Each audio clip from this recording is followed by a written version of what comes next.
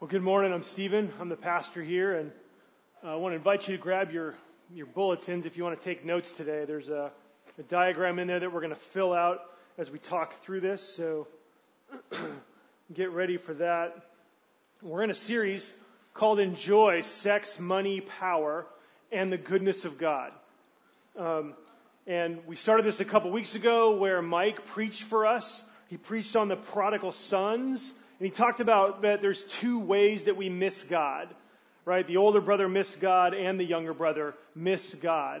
Talked about rebellion and just like self-righteousness. And then last week, Chad began to apply that message to the issue of how do we deal with creation? How do we deal with the world that God made, the world that is both beautiful and broken at the same time? And we saw that younger brother tendencies are to worship the world and putting the earth ahead of God, putting what the earth produces ahead of God. And then the older brother rejects the world, cynically denying its goodness. The older brother separates from the world and acts like the world is really just entirely designed to tempt us to leave God. Okay, and both of those brothers, both of those approaches miss the truth. It's either rebellion against God or rejecting what God has made. And so this idea, these two messages that have gone on already, set us up to dive deeper into both the world and our lives. Okay, we want to talk about how these opposite ways of reacting to the world, they keep us from fully loving God. Okay, they keep us from being able to receive God's good gifts. There are some things that are in the world that are temptations for us, that we get tempted to serve before God. And then there are some things that God gives us to enjoy, and we neglect them. We don't actually use them, and our lives and our relationship with God suffers. And so some of these things, sex, money, power, politics, food, alcohol, all of these things can be polarizing for us in the way that we react, especially if we react the way that the younger or the older brother reacted in the story of the parable of the man with the two sons. And so today we're going to look specifically at power. Okay, we're looking at power today. This is third in the list of sex, money, and power, but I want to address it first of these three because discussing power is going to help us to understand how to think about the other two and all the rest of the topics that we're going to discuss in this series. Now, power is also important for us to discuss because we all have it. All of us have power, and we're all tempted to either abuse or neglect the power that we have. Okay, and both abuse and neglecting power, these are both wrong responses that leave us both unfruitful and unhappy in our lives. Okay, so let's talk just a minute about what power is. Okay, power can mean having the force to tell other people what to do, right? That's kind of how we think about power a lot. When we think of power, we might think about political power, especially at this season in our country's life. Or authority in the workplace, right? If you're the boss, you have the power. Sometimes it's just being able to get your way.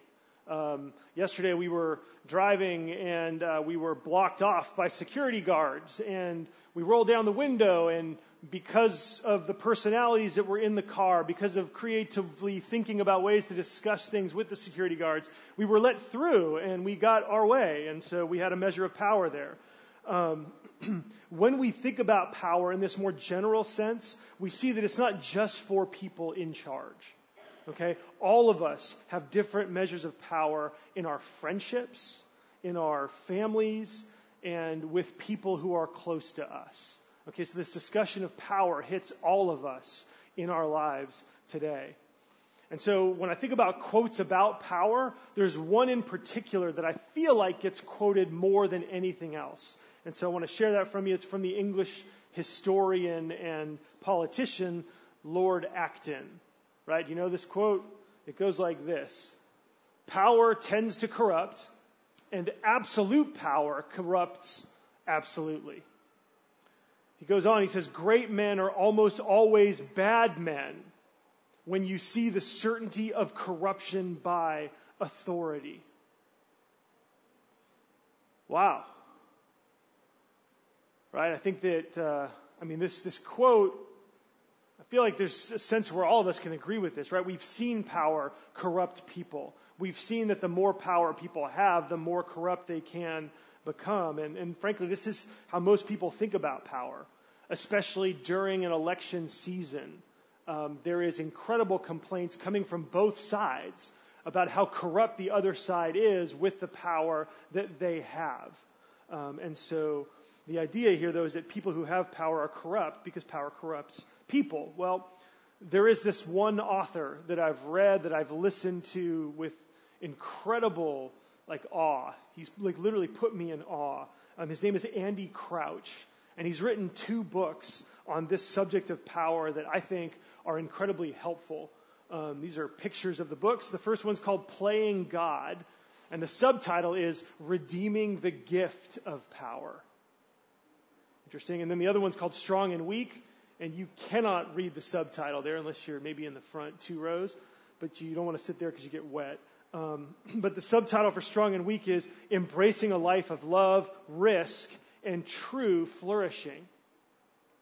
And in these books, Andy Crouch takes all that the Bible has to say about power, and he distills it down in an incredibly helpful and practical way.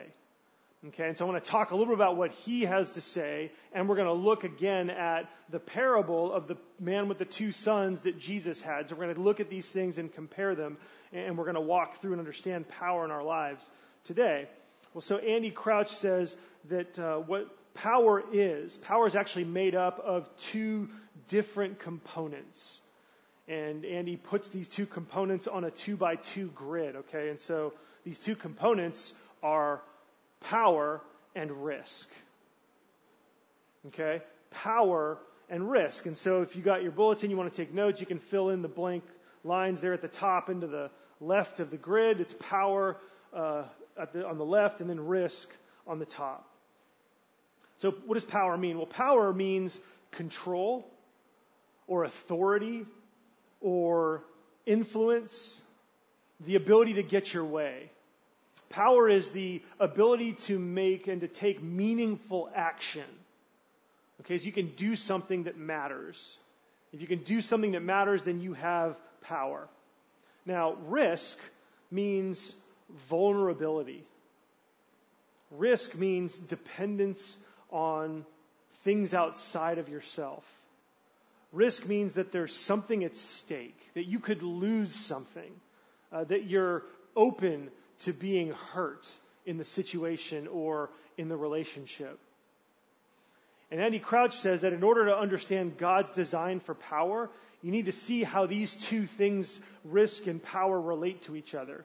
And we need to see them in a range from low to high. Okay? And so that's there in your bulletin, from low to high. So we have power, low to high power, and then we have low to high risk.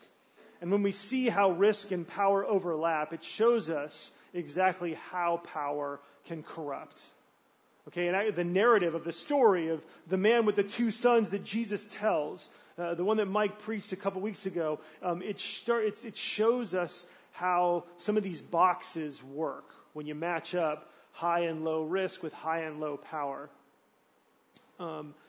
In the story of the man with the 2 sons, just a very brief overview, the younger son goes to his father and says, "Give me my inheritance, I'm out of here. I'm gone. I don't want to be here anymore. You've got wealth. Give me my share now," which basically Mike's told us that means, I wish you were dead, and I'm going to live that way starting today. So that's what the younger son did. And then here's what happened next. In Luke 15, verses 13 to 16, it's in your bulletin also. It says, "Not many days later, the younger son gathered all that he had and took a journey into a far country. And there he squandered his property in reckless living." Okay, now this is the upper left square in the chart. Okay, what the younger brother does is the upper left square of the chart.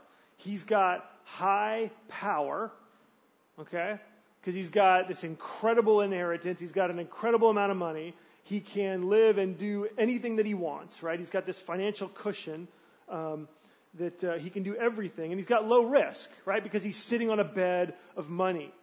right? There's no risk. If something goes wrong, he can pay for it, right? If he doesn't have friends, he can buy them, right? He's got everything that he needs. He's got high power. He's got low risk. And that supports his reckless living. And so, again, back to Andy Crouch. Andy says that to live in this box, to live with high power and low risk, he says is actually idolatry.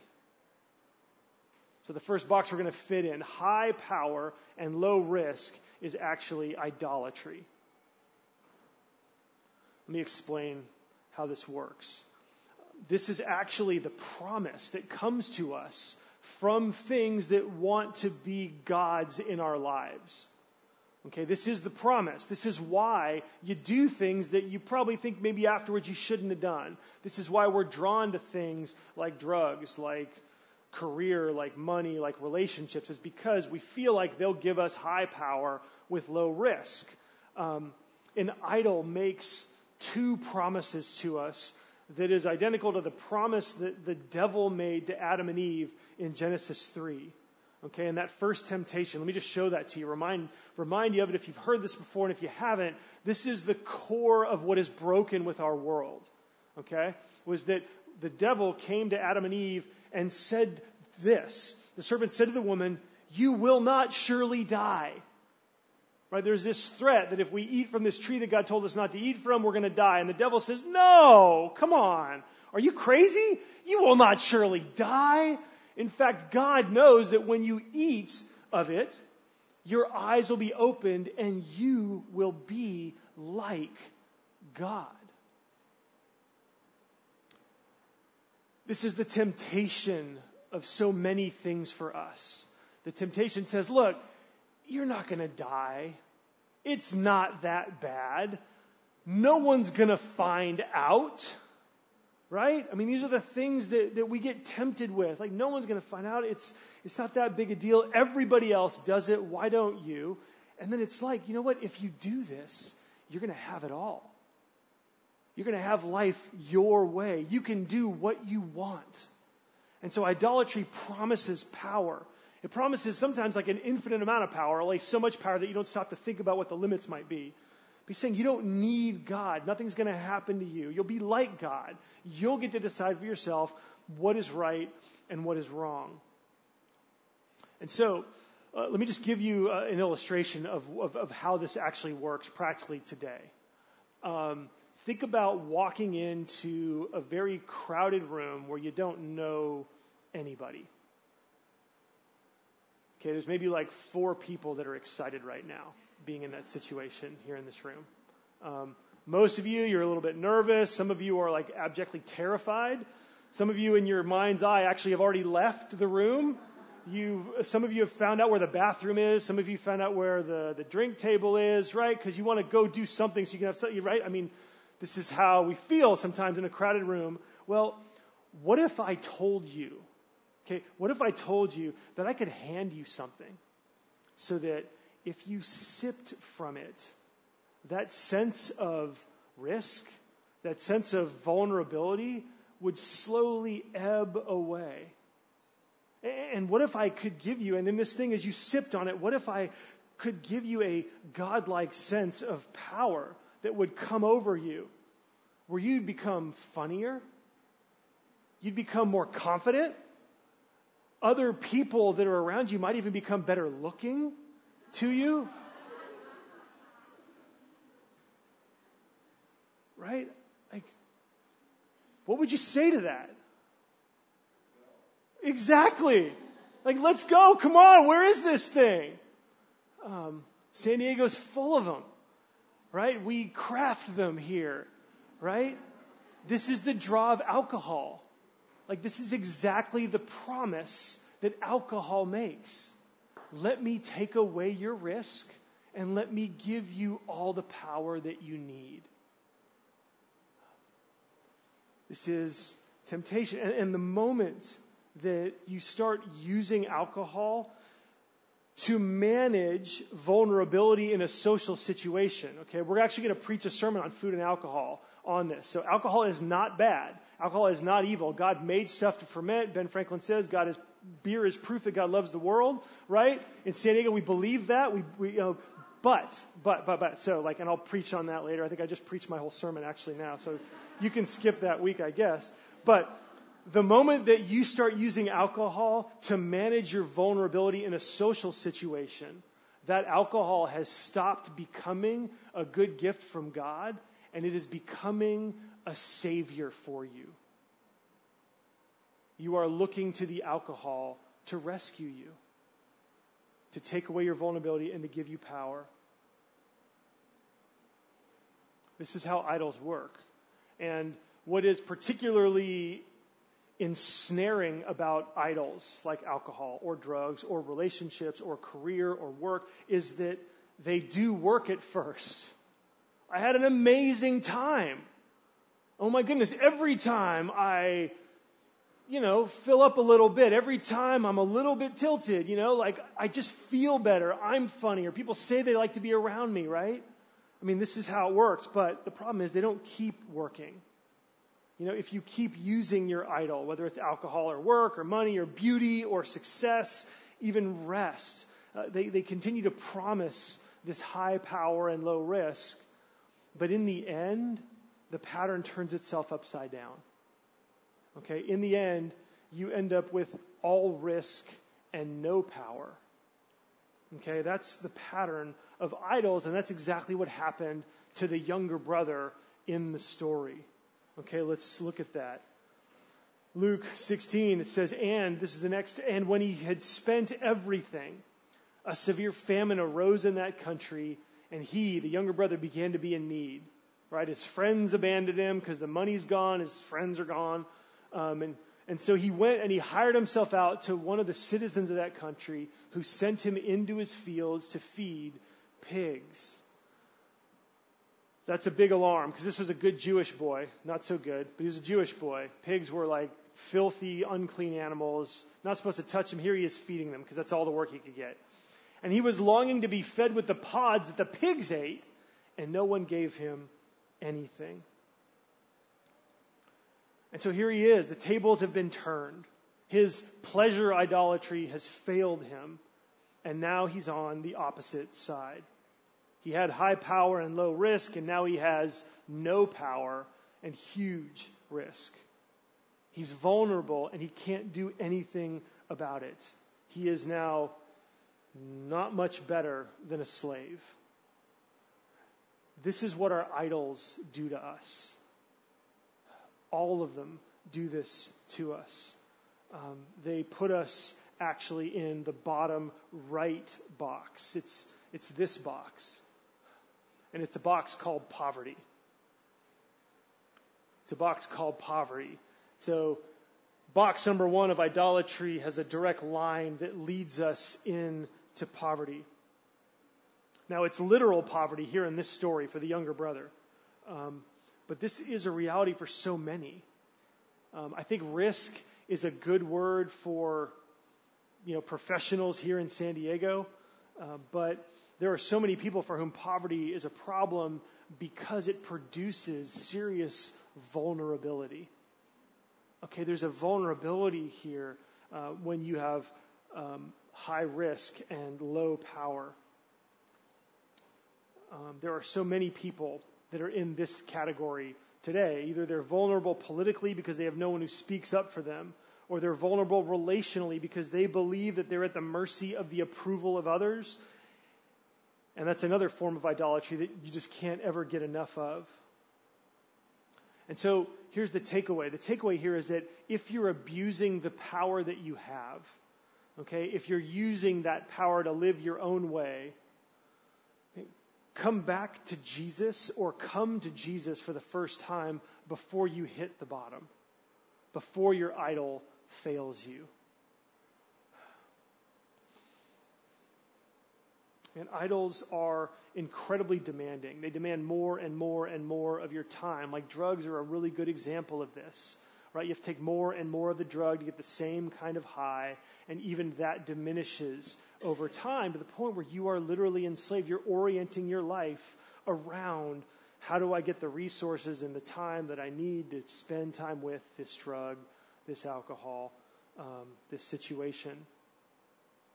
And so if you're living in poverty, maybe, I know that a lot of you have hit the bottom. Some of you have come to Jesus from that bottom, and you've found hope and new life. But I want to encourage you, if you're in this area of poverty, whether it's physical poverty or spiritual poverty of some sort, or emotional poverty, again, turn and follow Jesus, because what you will find is that serving Jesus is so different from serving an idol. Like, the idols don't care about you. The idols will literally use you and spit you out. But when you serve Jesus, you get life. You get hope. You get meaning. You get purpose. And so now I want you to remember again that the father in Jesus' story had two sons. And the older brother, now let's shift our focus onto him. The older brothers tend to watch the younger brothers, and they are so critical. Right? They are so critical. They watch the younger brothers abusing their power, and they say, see, power is so evil. Power corrupts and makes people corrupt. And so it's so critical, it's so judgmental. And then when the younger brothers fail, when they fall, the older brother then says, see, he deserves it. It's what he gets for what he did.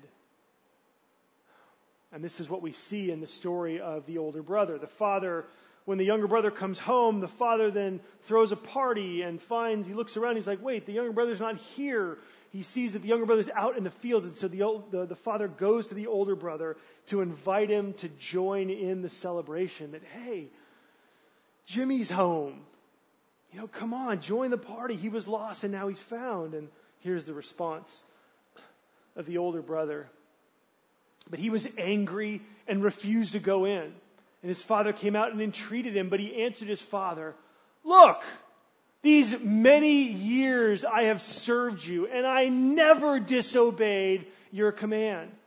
Yet you never gave me a young goat that I might celebrate with my friends.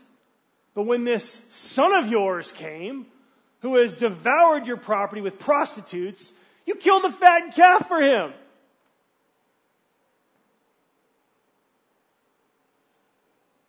The older brother initially the older brother's taking a position of high authority and no risk. He's just being judgmental. He's actually taking the form of God.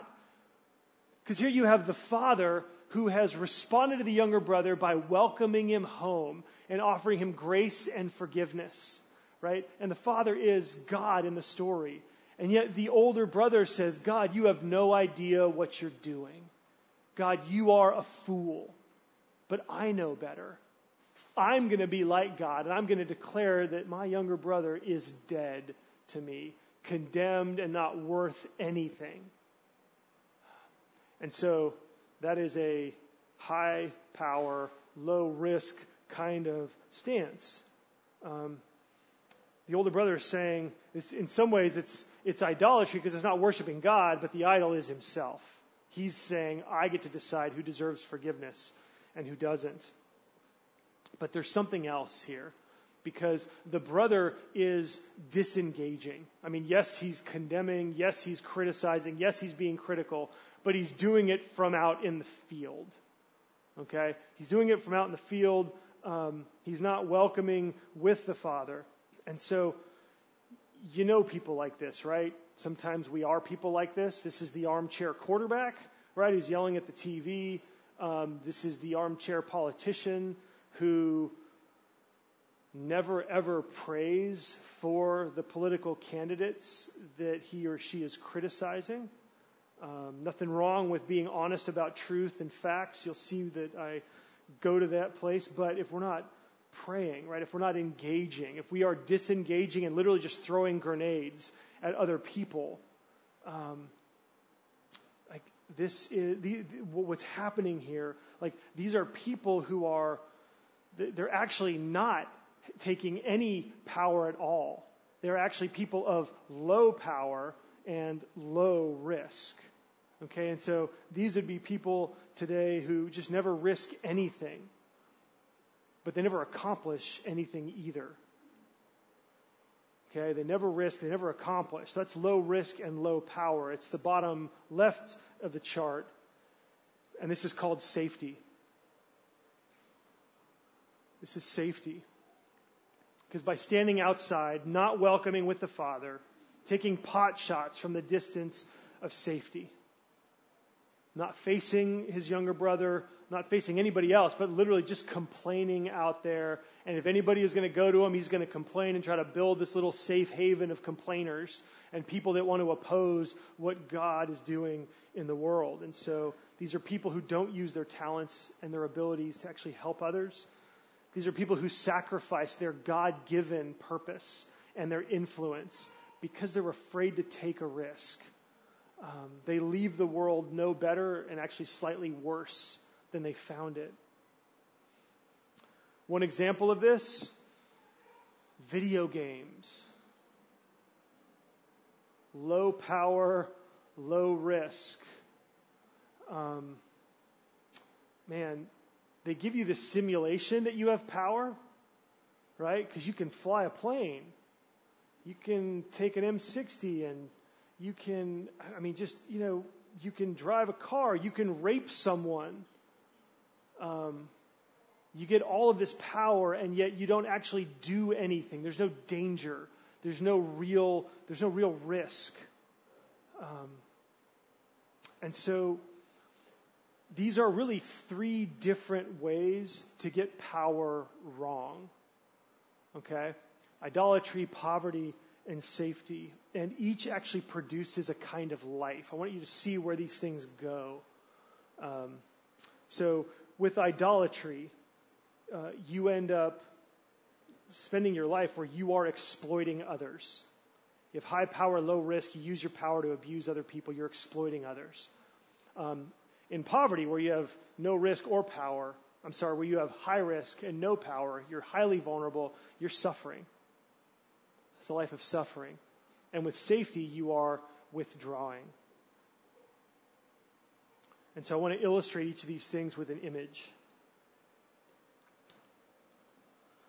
In the area of exploiting, I think both candidates for president have a demonstrable track record of exploiting other people.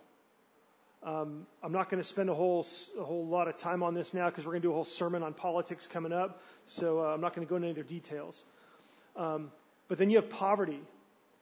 Again, poverty and vulnerability where you can't get out, where you can't actually take meaningful action. And the deepest injury with this kind of poverty isn't the lack of money, but it's that you can't do anything meaningful to change your situation. Like, that's what's so awful and destructive about poverty. You can't change anything, and you're exposed to incredible vulnerabilities. And then safety, withdrawing. This is a cruise ship. Now, a cruise is wonderful for 3 to 5 days, but not for 3 to 5 years or 3 to 5 decades. It's not good for human beings to spend too much time in this area of low risk and low power. So what do we do? Right? What do we do? Is there an answer to this? What's the answer? Well, it just so happens we have one quadrant left. All of our answers are in this fourth quadrant. The answer is in the upper right. It's having both high power and high risk. Okay, that's the answer. The answer is having high authority, high ability to change your situation, along with high vulnerability, where you stand to lose something, where you are vulnerable, and you're moving to the place where you are vulnerable. And this is called image bearing. Having high power and high risk is what it actually means to live out the image of God. God has made us with incredible power, incredible influence, and yet He has also called us to take that power and that influence and not huddle ourselves up in the safety of no risk, but to actually enter into the world to the point where we are vulnerable. When we're vulnerable, we are actually bearing the image of God.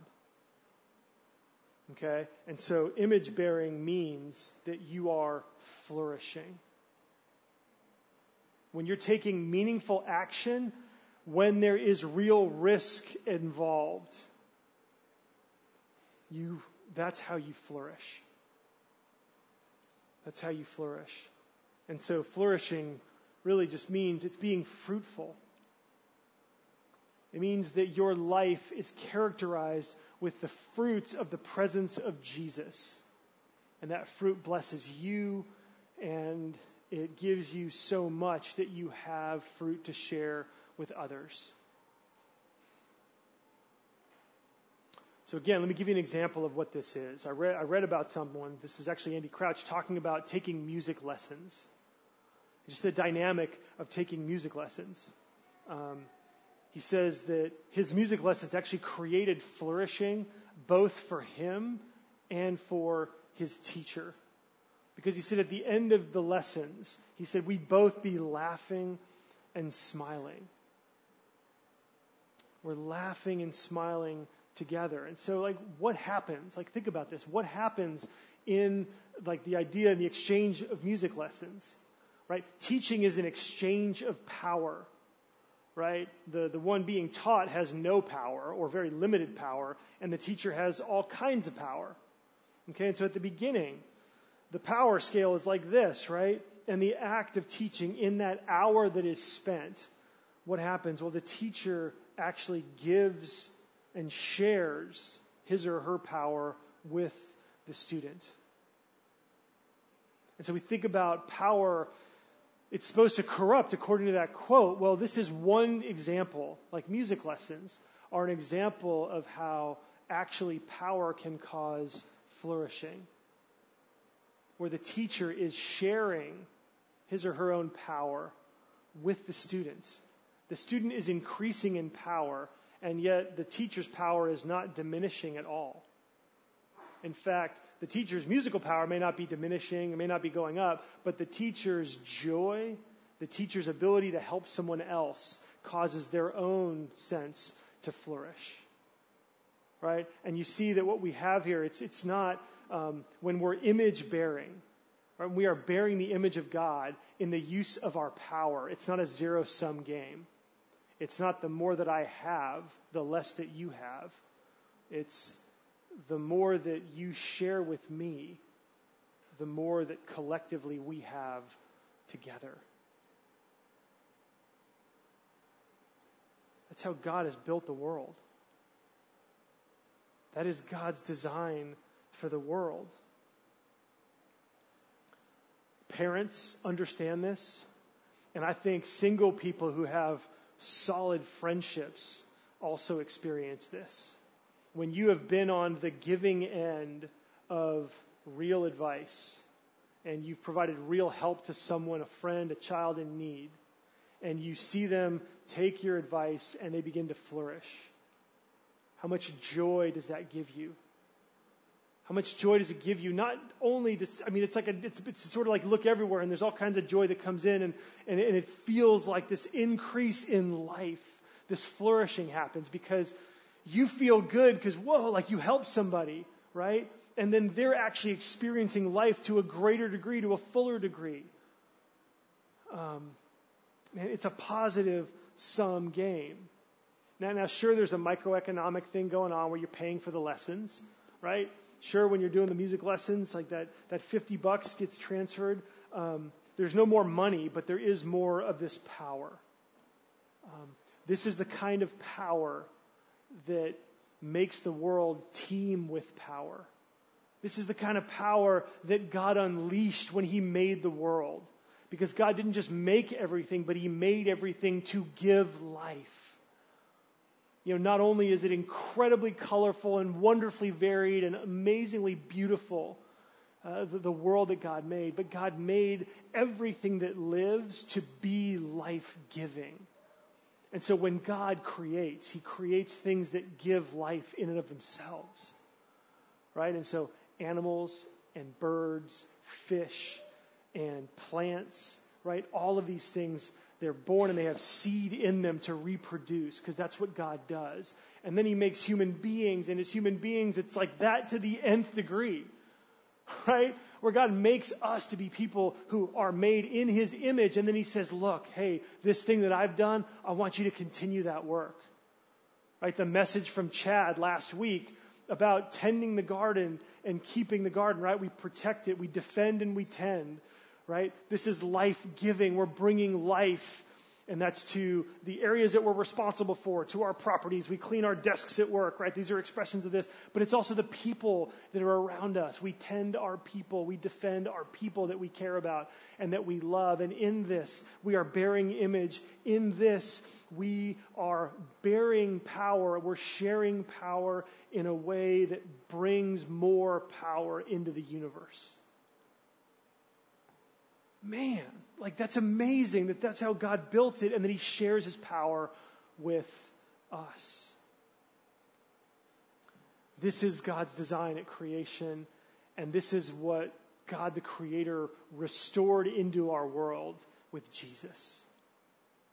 Like Jesus is proof that God hasn't given up. Even though we have turned power into exploitation and we've impoverished people, even though we have withdrawn and not engaged with the power that God has given us, Jesus came because God has not given up. God will have his image bearers. He's going to teach us. He's going to work in us. He's going to grow us so that we begin to use our power in an image-bearing way where we take meaningful action and we're not ashamed or we're not afraid to enter into vulnerable situations. And in Jesus, God acted with great power, and he opened himself up to incredible risk and vulnerability. And what is so striking, what is so, like it'll grip your heart, it will change the way that you think about what you do, that you see that the greatest act of vulnerability that Jesus endured on the cross, right? That was the cross where he took your sin and mine, where he endured, where he was literally vulnerable for all of our sins. These three plus everything else that we've done. And it was because Jesus was willing to be that vulnerable that God used his action to bring about the greatest renewal in the history of mankind. Like in the resurrection, God said, there it is. That's the life. That's the life. That's the power. It's all right there. We think Jesus was weak for going to the cross, but the Bible says it was the greatest act of power for him to take on all of our guilt and all of our condemnation and all of our punishment and to live out the other side, to reemerge from the grave. Means that he is stronger and has more power than all of our fears that cause us to exploit people. From all of our fear that cause us to withdraw and not get vulnerable. Man, Jesus, in his resurrection, vindicates this way of image-bearing power. And what this does, is this calls us then to embrace this power. And this is what the church has been doing from its beginning. Let's see here. Do we have Acts 2? Is Acts 2 anywhere there? It's in the bulletin. Let's look at Acts 2. It's in your bulletin. Last verse there on the list. This is how it describes the early followers of Jesus. It says, and they devoted themselves to the apostles' teaching and the fellowship, to the breaking of bread and the prayers. And they were selling their possessions and belongings and distributing the proceeds to all as any had need. They were praising God and having favor with all the people. And the Lord added to their number day by day those who were being saved.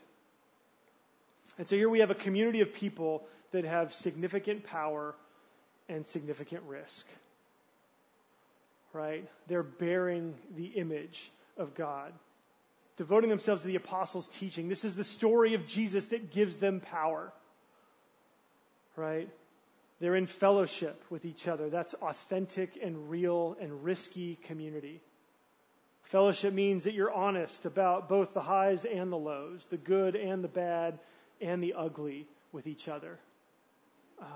And then they're breaking bread. This is communion.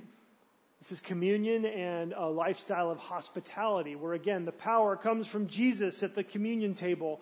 And then as we invite each other into our homes, this is life on life. We're overlapping and intersecting our lives together so that we can be vulnerable.